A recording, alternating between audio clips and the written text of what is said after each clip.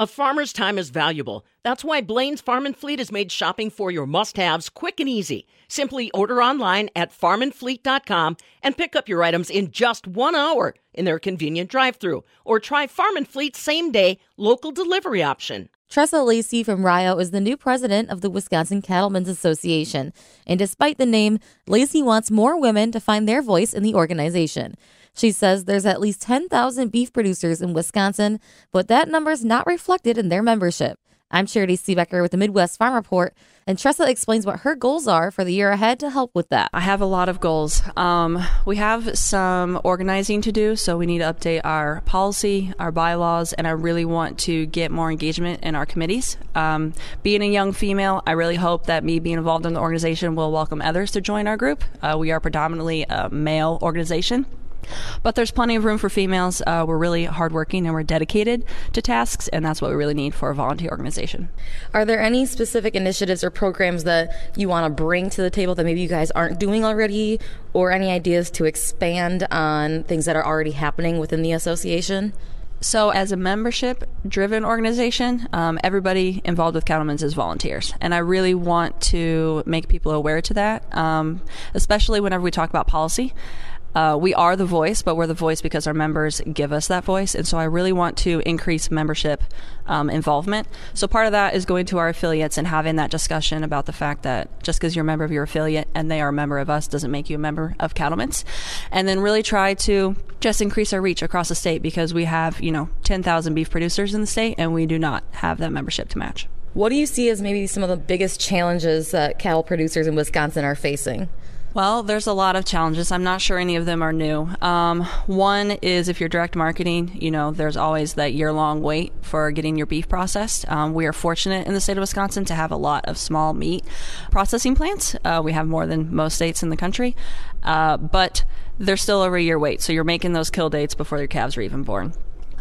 So fortunately, with some of the legislation that's moving forward on increasing the infrastructure, both like talent development, but then also grants to our meat processors. I'm looking forward to that. Improving and Cattlemen have been a part of that discussion, and we served on some of the committees to form what that plan looks like. The other part is wolves. We're always talking about wolves. Really optimistic that we make some progress in that in this year. Both of our senators on the national level have their, bills proposed, and then just working here with David Ruid and other people within the organization in the state. Really looking forward to having some progress on that. How do you plan to educate maybe the general public to better understand and appreciate what you guys do as cattle producers and why you do the things you do?